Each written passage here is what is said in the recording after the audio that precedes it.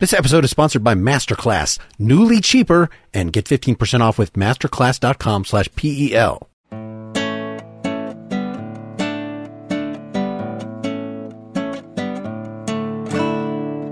This is the Partially Examined Life, episode 320, part 2. We've been talking about Friedrich Schlegel, and we were in the intro to his dialogue on poesy. He said he didn't like poetics, right? So it's unnecessary to preserve and propagate poesy with their reasonable speeches and teachings, much less to create it, invent it, set it up, give it putative laws as poetics would like us to do, because poesy is spontaneous. Only possible to speak about poesy with poesy. So give us works of criticism that are themselves poetic and not dry, rational Aristotelian expositions on the principles of... There's an element too in here of kind of hermeneutics, because he talks about having to kind of start from where we are. Mm-hmm. So the critical enterprise is not a view from nowhere. Since one person's poesy must be limited precisely because it is his own, so too must his view of poesy be limited. But the spirit cannot bear this, doubtless because it knows, without knowing it, that no human being is merely a human being, but rather can and should be, really and in truth, all of humanity as well. Therefore, a person keeps going outside of himself, ever certain of finding himself again, in order to seek and find the completion of his innermost being in the depths of a stranger. The game of communicating and approaching is the business and the power of life. Absolute completion occurs only in death. Very Symposium, Aristophanes' view in the Symposium that, everybody love. We're seeking our completion. Well, that's what we're doing in artists. Seth, you brought up Eros before as a great thing to compare to poesy here, that it's like Eros is shooting us outward to seek completion. Then he'll go on to say, so we have to strive to go beyond our own particular unique poesy to expand our view of it, but that doesn't mean generalization, which is deadening and has the opposite effect.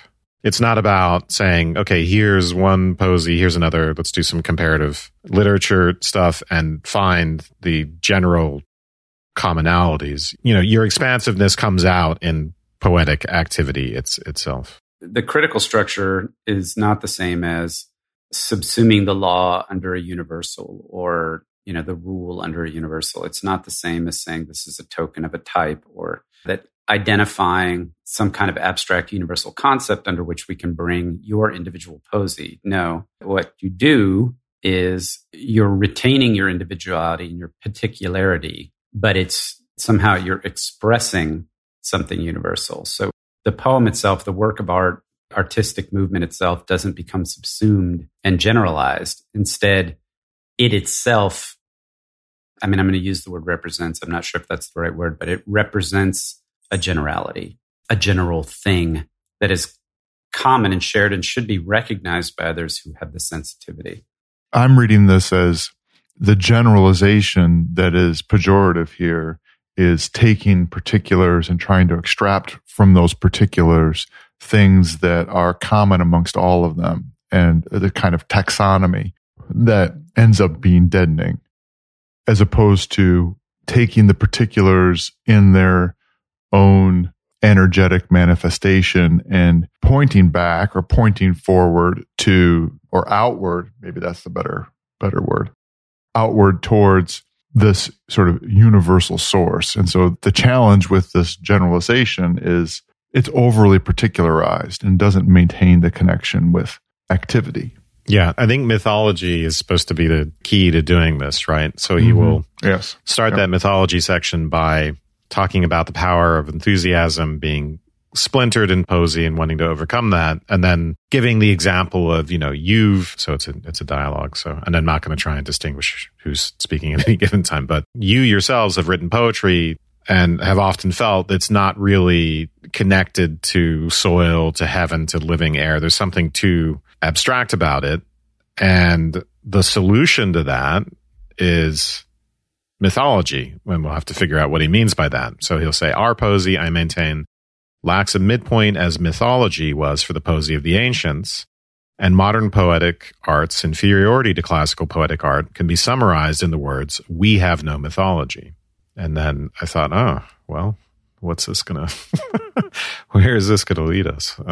Yeah, I could see how you could say that there was a unified sort of spirit of the times, way in which sensibilities would react, a background of beliefs and practices that, yeah, of course, ancient Greece is a small civilization. And he's probably just looking at Athens, really. It's a small civilization. And so, of course, there's going to be a lot of unity. And by this time, it's a more sprawling cosmopolitan thing. And so we've lost that. But at the same time, you know, we have these greats. Everybody knows in his time who Goethe is, and they have the whole classical tradition behind them. So it's not like they don't have any shared points of reference, but somehow a mythology is more than just like a bunch of shared points of reference. It is like a central thing to which your religious impulses keep getting turned back, and it's concrete and shared.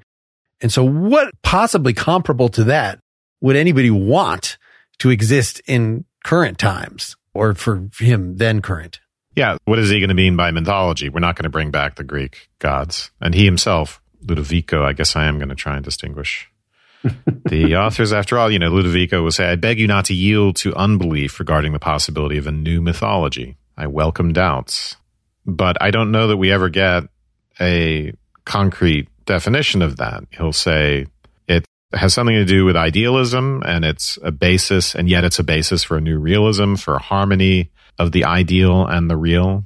But what do we get as a concrete answer in terms of what this mythology looks like? I'm not sure that this is the answer to the question, but the criticism, like what's wrong with the old mythology, seems to be that it's rooted too much in the senses, into creating a mythology that is sort of accounting for the physical world.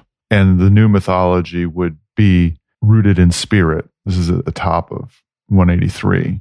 He'll say later, what is any beautiful mythology but a hieroglyphic expression of the surrounding nature in this transfiguration of fantasy and love? So if we go back to Langer and Cassirer and some of the things we talked about, the mythology of the ancients is going to, in some sense, be a form of animism. It's the idea that the mythology is connected to the earth in the sense that you are ascribing to the earth motives and emotions. And so there's a connectedness through this mythological representation of spirits of, you know, for example, the forest or whatever. And these mythological characters are typically associated with natural events, right? Which at the time were unexplained. So now that we're in the era of science where that stuff's all been explained away and we're not capable of seeing the world as animated and alive and having that form of connection, we need to have a mythology that can exist in the world of science. And that ancient mythology is not it. I mean, he may be suggesting that German idealism itself, I mean, he directly says it, right? Idealism, mythology just is idealism. And just as it is the essence of the spirit to determine itself, to go outside of itself and return to itself, and then eternal exchange, just as every thought is nothing but the result of such activity, so too the same process is visible in the form of every form of idealism. Idealism itself is nothing but the acknowledgement of that law unto itself. And then later, in every form, idealism must go outside of itself in one way or another, and in order to be able to return to itself and to remain what it is. Therefore, a new and equally unbounded realism must and will emerge out of the womb of idealism. I think this is part and parcel of the idealism, being able to explain finitude, to explain why the absolute produces the finite. Thus, idealism must not and will not merely become a model for the new mythology based on its own mode of development, but rather will indirectly be a source of it. So particularly in physics, or a similar tendency, particularly in physics. And then, you know, we can expect that this new realism, because after all it is of idealist origin and must hover over idealism's own ground, will appear as poesy, which must of course rest on the harmony of the ideal and the real. So we get this idea as the new mythology having something to do with the realism that's grounded in idealism. And then he wants to go on to tell us how Spinoza is related to that. This was the biggest incomplete sentence that I felt like in our reading for today, is that because he's so fragmentary and anti-systematic, that what exactly his relationship is to transcendental philosophy and to idealism, how idealism is supposed to generate realism, is not explained here. And maybe that's because either I'm not remembering clearly enough, or we did not lay out, we did not read the right things by Fichte and Schelling to really get the idea of why he is saying this, why somehow Posey is the secret to physics. I think I had slacked at you, Dylan, a question while we were prepping for this about he's so enamored by what's going on with the dynamic paradoxes in physics that are revealing the holiest revelations of nature. And so, he's doing this sort of seeing mysticism in the physics of his day that gave him hope that idealism would be the key to everything, to all the sciences here, in a way that seems very not characteristic of what we would normally think of as romanticism, but, very pretentious about if Posey is going to be the queen of the sciences. Well, my response was just that I didn't read anything in particular factual about it, but this time period in the late 1700s is a pretty important time in the development of modern science. There are a lot of different threads coming together. Newton's been around, but there's a whole bunch of stuff that is going towards a kind of unification. And I immediately thought of all the stuff in experimental science that is still a mess and is trying to be ordered in its particulars into a whole. So you have beginnings of chemistry and the notion of the atom and the arrangement of parts. And then I think you also have very prominently electricity and magnetism, both separate at this time. But there's a lot of stuff.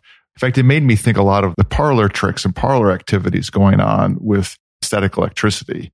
That there's a kind of delight in watching and partaking in mysterious activities of the natural world and how genuinely mysterious it was, and a kind of delight at that. So people would bring these big static generators into a parlor, and then people would take turns getting shocked by the static electricity discharges. And there's this kind of mysticism of science at this time where it feels like it's revealing something about the world that was hidden before, but you're getting a handle on it the way magic works, right? You're getting a recipe for it. There's a kind of order that feels like you're tapping into how the world is working behind the scenes, and you're discovering it, and that you're getting a hold of it. You're sort of maintaining that delight of the mysterious at the same time as you're beginning to understand it. That's what it feels like. You get these intimations of the possibility of a grand universal explanation, even when you don't have that, right? Even when you're doing specific. So he'll say towards the end of the essay that every experiment and every specific experimental hypothesis rests on this implicit hypothesis, even if it's unconscious, about the whole, right? About the absolute. So looking at some of the secondary literature, he's accused of having a coherence theory of truth. Again, this is another way in which a small part could relate to the whole. And that means that any specific object could have hieroglyphic, as he puts it, or allegorical significance. In other words, we don't have to write epic poetry about the Greek gods in order to be getting at the absolute. We don't have to be that literal. We could be writing about a jar. We could be writing about anything. It's all connected. And the symbolic resonance of those things can be our mythology. I'm reading, by the way, just completely reading into this. I don't know if this is what he's saying, but this is one way to understand the idea that there can be a mythology of realism. One thing that strikes me about this is the way in which he is delighting in recognizing the beginnings of figuring things out. And I think he's sensitive to the fact that reason is playing a role here in the activity of understanding. And he's, even in your example of the poem about the jar, there's an understanding that's coming forth from it. But he's wanting to maintain the place where that's sitting, where things are still mysterious at the same time as being pointing towards an understanding, that they have that vitality of the unknown or the uncertain, while there is still at the same time a glimmer of structure and understanding. And if you go too far, then you get this deadening generality, right? If you overstructure it, then it kills the mysterious in it. And he's wanting to sit there. Something like that is sort of coincidental of his time, right? There's new discoveries being made all the time. I mean, the other aspect of this is he talks about metamorphosis, right? Which is a big deal in ancient poetry. But it's usually these magical transformations of gods into beasts and so on. And but it's scientifically relevant as well, right? You can explain various macro level phenomena in terms of elements, break them down into elements that are actually universal, like atoms, let's say, or subatomic particles. And one thing can become another through chemical transformation, right? It's been alchemy up to this point, but it's becoming something else. It's becoming the scientific version of that. So that capacity of things to change into each other is not just reflective of magic and the divine, but reflective of a fundamental universal scientific reality, which grounds all phenomena and unites them. And part of what poetry does through metaphor shows us that there's this relatedness between everything, that there's this isomorphism between different things. So you can compare someone's eyes against their face to the way the stars look in the night, for instance. So metaphor is a form of transformation, just like chemistry.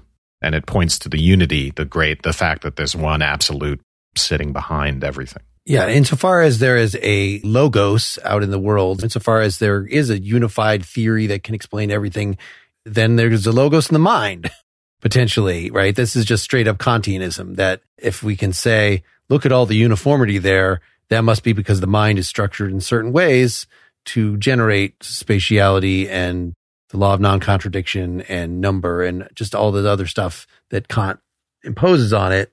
I found a footnote here, footnote 8, which is trying to explain why, for Schlegel, reality is always conjoined with ideality. That is, the theoretical and the empirical, the ideal and the real form a real union in consciousness. There's no reality outside of consciousness.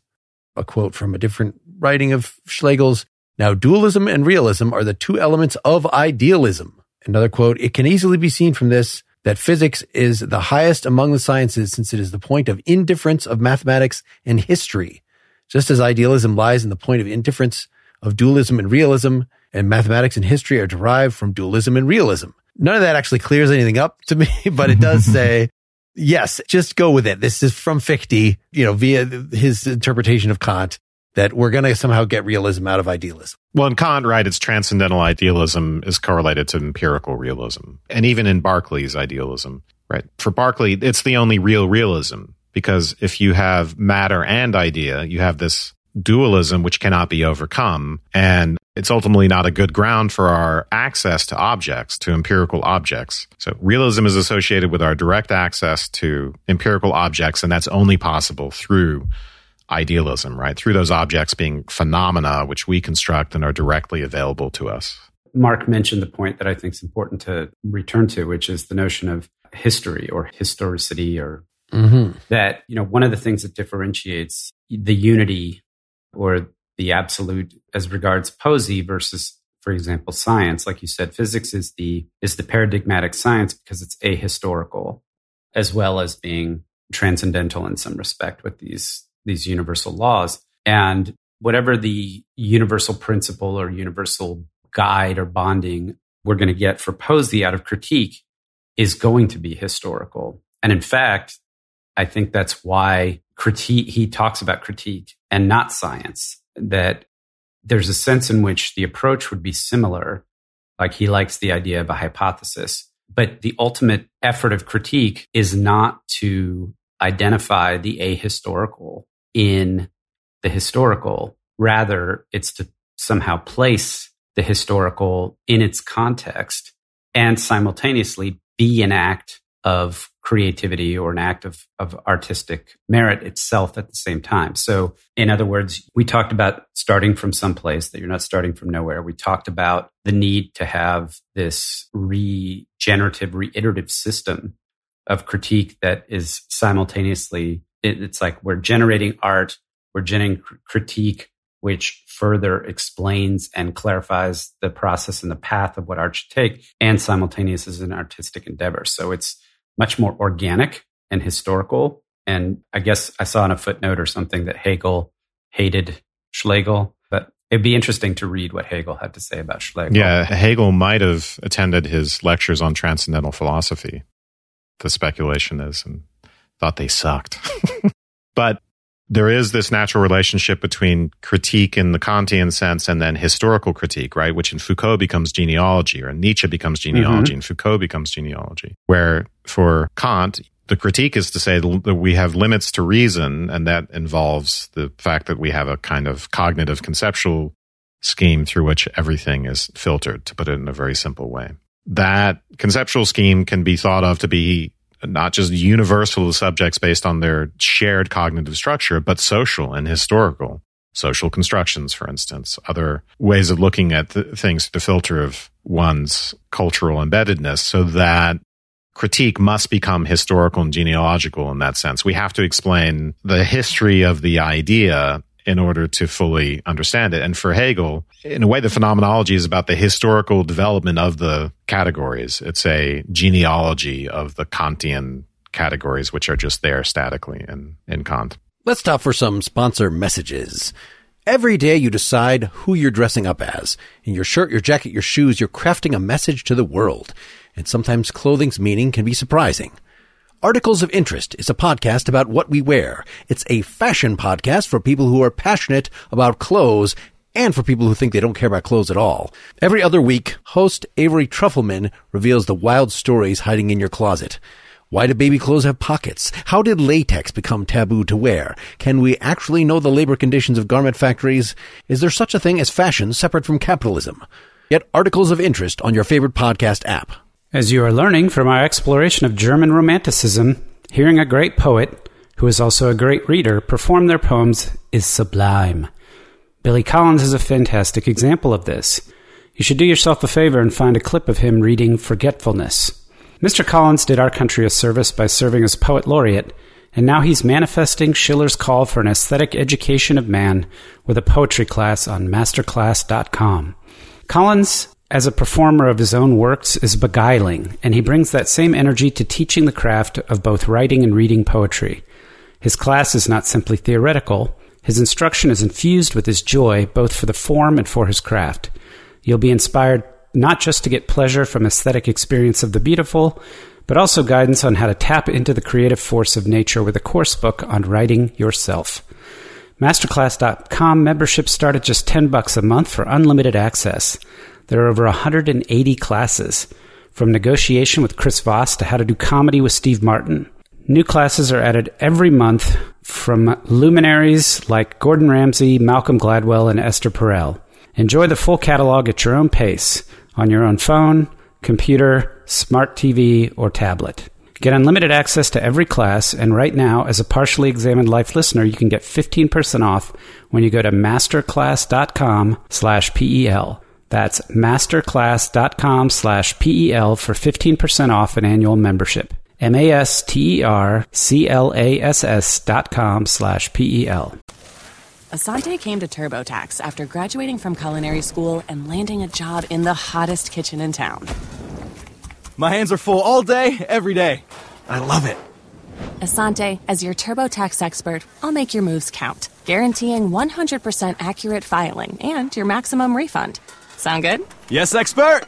Switch to Intuit TurboTax and make your moves count. See guarantee details at turbotax.com/guarantees. Experts only available with TurboTax Live. This is actually a good segue to his transition from, he makes that connection between nature or physics and mythology through metamorphosis. This is on page 186. And then he's going to move on to irony.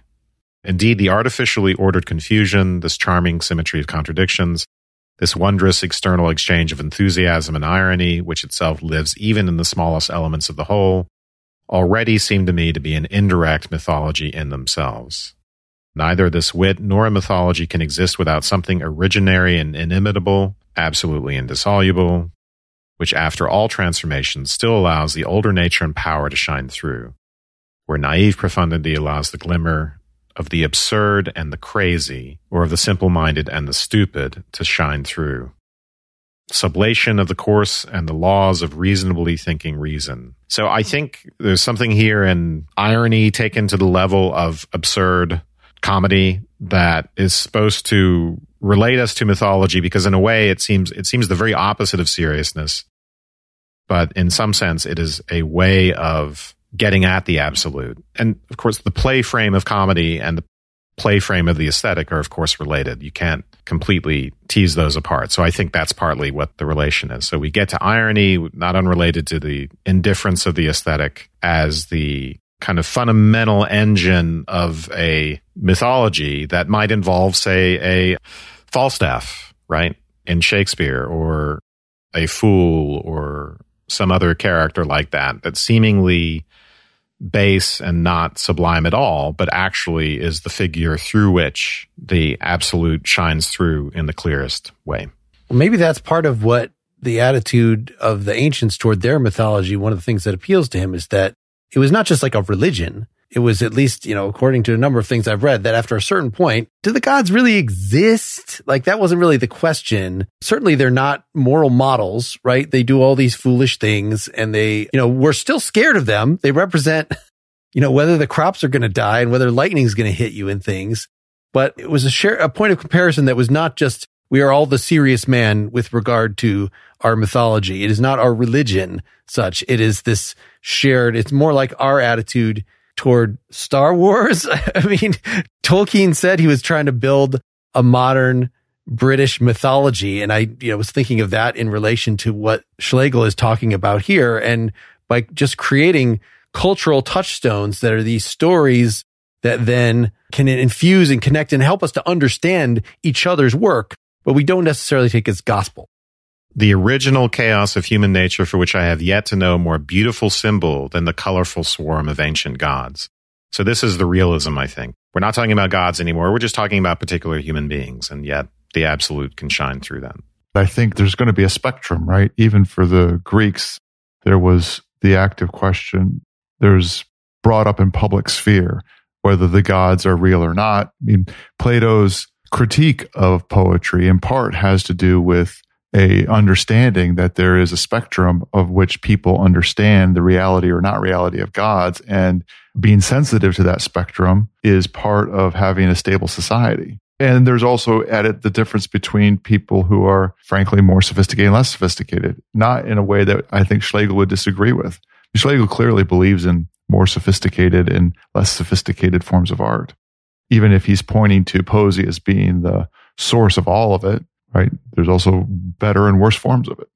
This is on page 189. And without calling it by name, we make this demand everywhere. Even in quite popular genres such as drama, we demand irony. We demand that events, people, in short, the entire game of life really be taken as a game and represented as such. This appears most essential to us, and indeed, what does it not include? Thus we abide by the meaning of the whole alone, that which charms, touches, occupies, and delights the sense, the heart, the understanding, and the imagination. Individually appears to us as nothing but signs, means for the intuition of the whole at the moment we lift ourselves up to it. Well, there's a whole section at 108 in the fragments on Socratic irony as well. One of the reasons we're doing this is as preparation, because I was trying to read Kierkegaard's Either Or and seeing like, oh, he's got this beginning whole section which looks like Schlegel's fragments. Not that I knew that about Schlegel yet. And he also has a whole essay on irony, which I was thinking maybe that would be easier for us to take on. But it's actually many hundreds of pages, just like Either Or. There's lots of points of Kierkegaard that there's a reason that we haven't done them yet.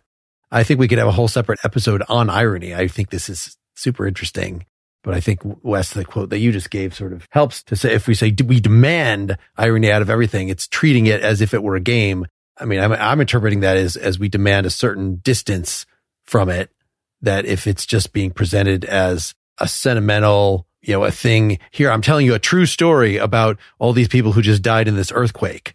Like, well, there's nothing ironic about that. That's very sad. And if your art is just like, let me do a fictional version of that and put it on screen, and that's just sentimentality, like that's not going to be art for these guys. That's not. Well, Schiller talked about tragedy, right? And said, you're still trying to get to the indifferent mode of the aesthetic, but you create greater resistance for yourself because of all the pathos involved. I think a really good fragment for irony is 121 in the Athenaeum. And this is on page 321. An idea is a concept completed to the point of irony, an absolute synthesis of absolute antitheses, the continually self-generating interchange of two contesting thoughts. So he's giving definitions here for idea versus ideal. Yeah. An ideal is at once idea and fact.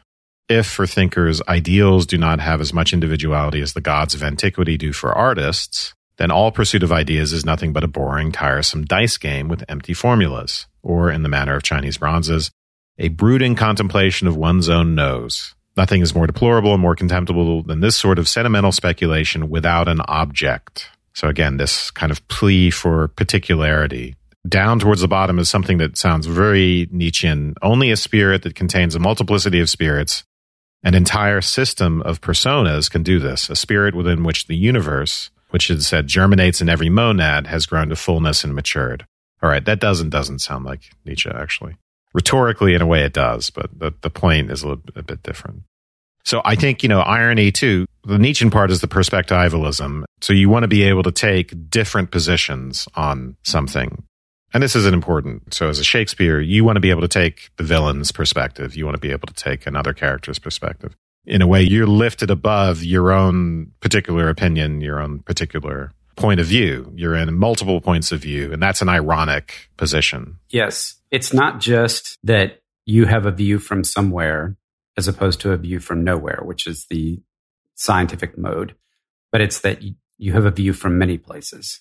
So you're not restricted just to your particular view, but rather you're able, or the art challenges you to take the perspective of somebody who's not you, which is still not, a view from nowhere. Really interesting. Well done.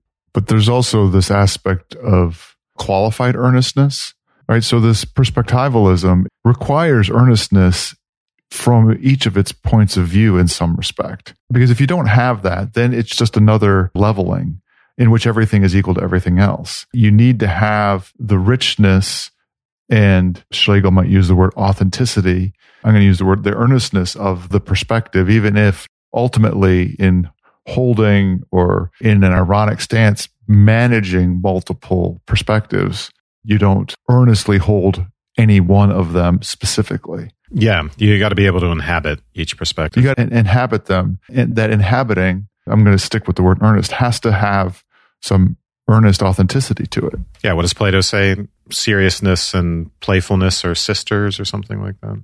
So I've been looking through my notes on concerning the essence of critique, and we've actually hit most of the themes, because it's an introduction to a book about Lessing, or a book of Lessing's poetry. I'm not totally sure. It's just trying to say what the role of the critic is, which is to be the literary policeman of the stuff that he's been talking about throughout here, of making sure that art has the proper juju in it, that it has the posy. The posy police. The Bildung. The romantic project is supposed to be engaging in. So I don't feel too bad that we are not spending substantial time on that. I guess we have another 10 minutes or so if we want to take it. I found that one to be the least interesting, and it's the one that I started with, and it's the one that was the source of my crack on Slack about when are we going to be done with romantics. After that, it got better. But crack on Slack. I mean, he does say at one point, this is like the most interesting part to me, where he will talk about people of more recent years, and particularly since Kant, people have taken a new path and have rescued at least the dignity of poesy by deriving each particular aesthetic feeling from the feeling of the infinite or the recollection of freedom.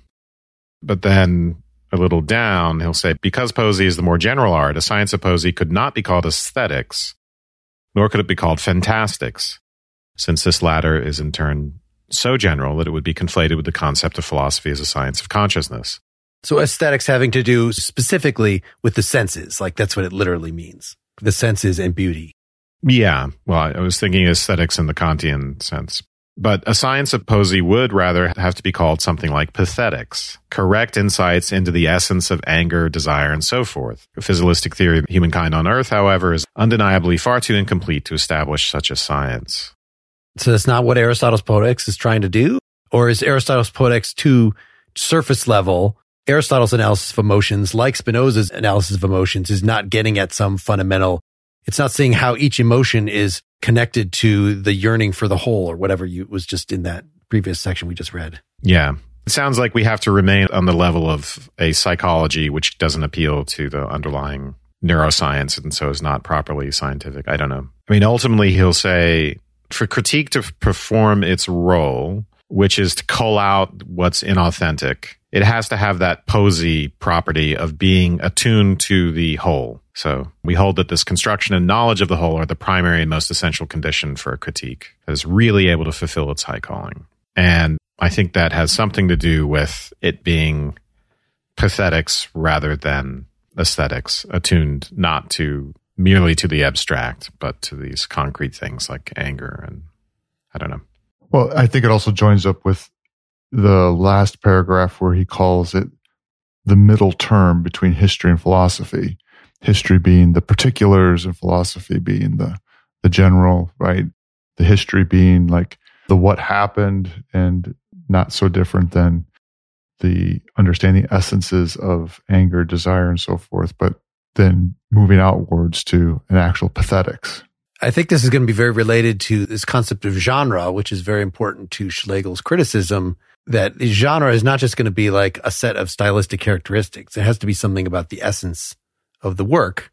Quoting here, page 273 somewhere, genre is important because one demanded everything from each work and thus had no concept of the fact that as with each thing, so too should each work only be exemplary within its kind and genre. Otherwise it becomes a trivial, commonplace things, as are so many works of modern literature. So on the one hand, he's saying to be a good critic is not to just like, these are the standards. Does this work meet the standards? No, bad work. It's to see grasp the organic character of the work. What is it essentially trying to do? What point of view is it coming from? Elsewhere, he says, to understand a particular artist, you would really have to do a whole genealogy of that individual, just like, you might do of the whole Geist of the society or the philosophy of history to determine the great end point of history or whatever. Do that with an individual. In other words, trace like all their influences and their stylistic roots and their spiritual roots, trying to grasp the essence of this person as a psychological individual. It becomes very demanding to be a good critic, to really immerse yourself in the work and not just be. So by saying, unless it has the juju of romanticism on it, then it's bad art, unless it somehow attaches to the whole, that's very different than saying, hey, I'm a good critic. I have a good sense of the whole. I can look at any given work and say, this one's disconnected from it. That one really hits the spot. If that was your view of what his take on art criticism was, given everything else we've said here, you are wrong. That sounds like a closing. Well, so it becomes the differentiation of genres when thoroughly completed leads sooner or later to a historical construction of the whole of art and poetics. This construction and knowledge of the whole are the primary and most essential condition for a critique that is really able to fulfill its high calling. So that's interesting to me that you think that when I talk to musicians or whatever, like, the genre, it doesn't matter. I just do what I do. But no, actually, understanding genres is to understand genre understood in this sort of deep sense and not just a set of stylistic characteristics, is to really understand the essence of what a work is trying to do. And so mapping out the various genres is like a map of the spirit. It's like doing Hegel's phenomenology with the history of art, which I know then is what folks like Adorno, if we ever read some Adorno aesthetics, that he was a neo-Hegelian in how does one art style prompt another art style, prompt another, very much in tracing the patterns of Geist. And so this is, I think, right here in Schlegel, he's recommending that we do that. We should read some Adorno aesthetics. I did not take up the challenge yet of having read any of the Arthur Schlegel stuff. I haven't actually either. I mean, I read a page, I should say. It looked pretty straightforward. Okay. So what I will say is I read the introduction to that section and I thought, oh, well, this would be pretty interesting. So if we're looking for something that we're going to do in less than 2 weeks that feels manageable and related, I would be totally fine with doing that. I confess, unless we are very specific, I'm a little nervous about going after Kierkegaard in a week and a half, just because that guy's crazy. So he's just hard to get. It takes a lot of work to figure out what he's doing and a lot of volume to figure out what he's doing. And he's like your crazy friend who you are really find interesting, but you can only take so much of because they're always running around in some kind of fit. So, oh my God. That is such an accurate and that is such a wonderful description. We have friends that are very dear to us, but like 30 minutes into a visit, you're like, okay, you'd be like, oh yeah, have you watched this latest thing on Netflix? And then somehow in 5 minutes, they manage to turn it onto whatever their rant is, like ecology or politics or LGBTQ things or whatever it happens to be. You're like, how did we get there? How did we get to this point? And why do we always get to this point when you come to visit within 30 minutes? Like, can't you just enjoy a glass of wine and nonsense? It's because everything is about you. That's what it is, right?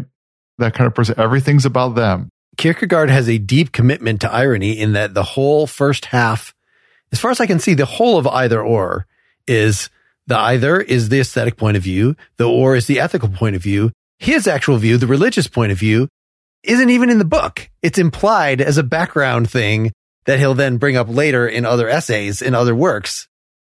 But so to say that, it's not that everything is going to come back to talking about Jesus or something for Kierkegaard in the way that maybe would be comparable to your conversational friend, Seth, that he's willing to dwell for 500 pages or whatever the first half of Either Or is, just on, here's me pretending to be Schlegel or somebody like that, a romantic. Where does that lead you? Is that the kind of person you want to hang around? That's a really high tolerance for irony. Especially 500 pages of it, right? So anyway, Mark, you were wondering, what are we going to do next? And I don't have any other opinion than that.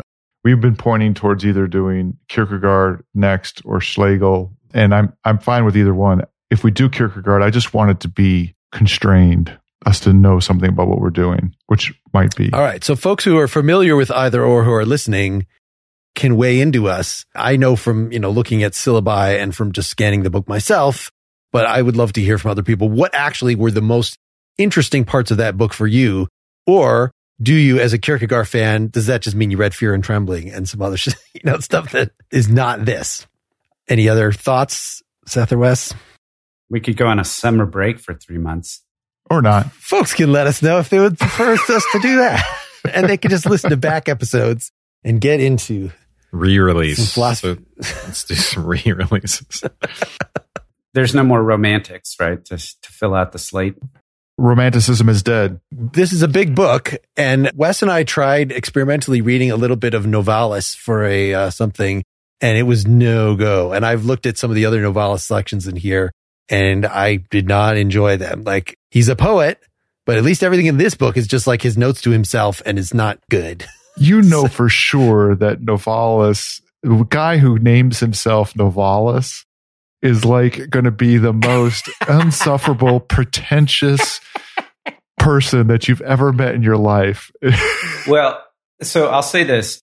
I would be up for more Schlegel if there's some deeper dive specifically on, we don't need any more of what we read. Like, if there's well, we're talking about a different Schlegel. We're talking about the Schlegel brother. That was the brother. Okay. Yeah. Yeah, the idea with the second episode would be a straight up aesthetics episode, to try to do what we did with Schiller, that the first one was his politics, the second one was his aesthetics. Here we got a lot of this overall romantic project and a lot of vague stuff about creating mythology and stuff. But what is actually being suggested over and above Kant, for instance? So I think August Schlegel will give us that. Did the woman named Caroline, who was married to both of them, ever write anything? Maybe that would be the right text. Right. Caroline was married to August Schlegel. And then after they got divorced, she did not steal him away, or he did not married Schelling. It was not the same person that married both brothers. Not F.W.J. Schlegel, but F.W.J. Schelling. Exactly. Too many Friedrichs. This was in the Stanford article, is that Schelling was really into August Schlegel and Caroline's daughter, but she died. But during that, the daughter dying and being, I don't know if actually engaged, but being enamored of this much younger daughter, became close to Caroline. And so when August and Caroline broke up, then he was there to swoop in. Nothing creepy about that. Anyway. So we're going to read Schlegel's Theory of Art. Schlegel's Theory of Art. And I'll leave most of this in the recording, unless you don't want you talking about your friends in the recording, Seth. They don't listen to this. Okay.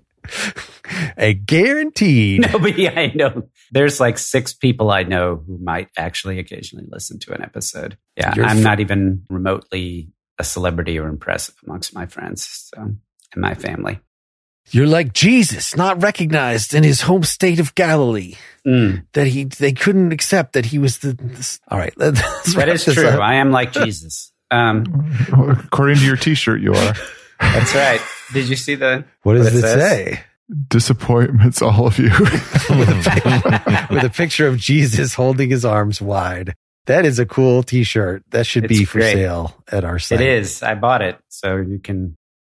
But yeah, it is time to get into Kierkegaard eventually so that I can launch our either or t-shirt line. I have big plans. Nice.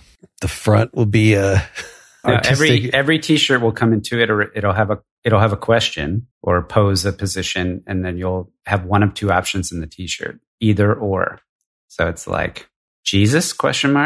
Yes or no. Those are your either yes or either no. And so we have a whole series of, are you an idealist or realist? All that kind of stuff. And you get to pick your shirt. It's like social media for shirts. All right. We'll determine whether that is real or irony next time. So long, everybody. Good night. Good night. Good night.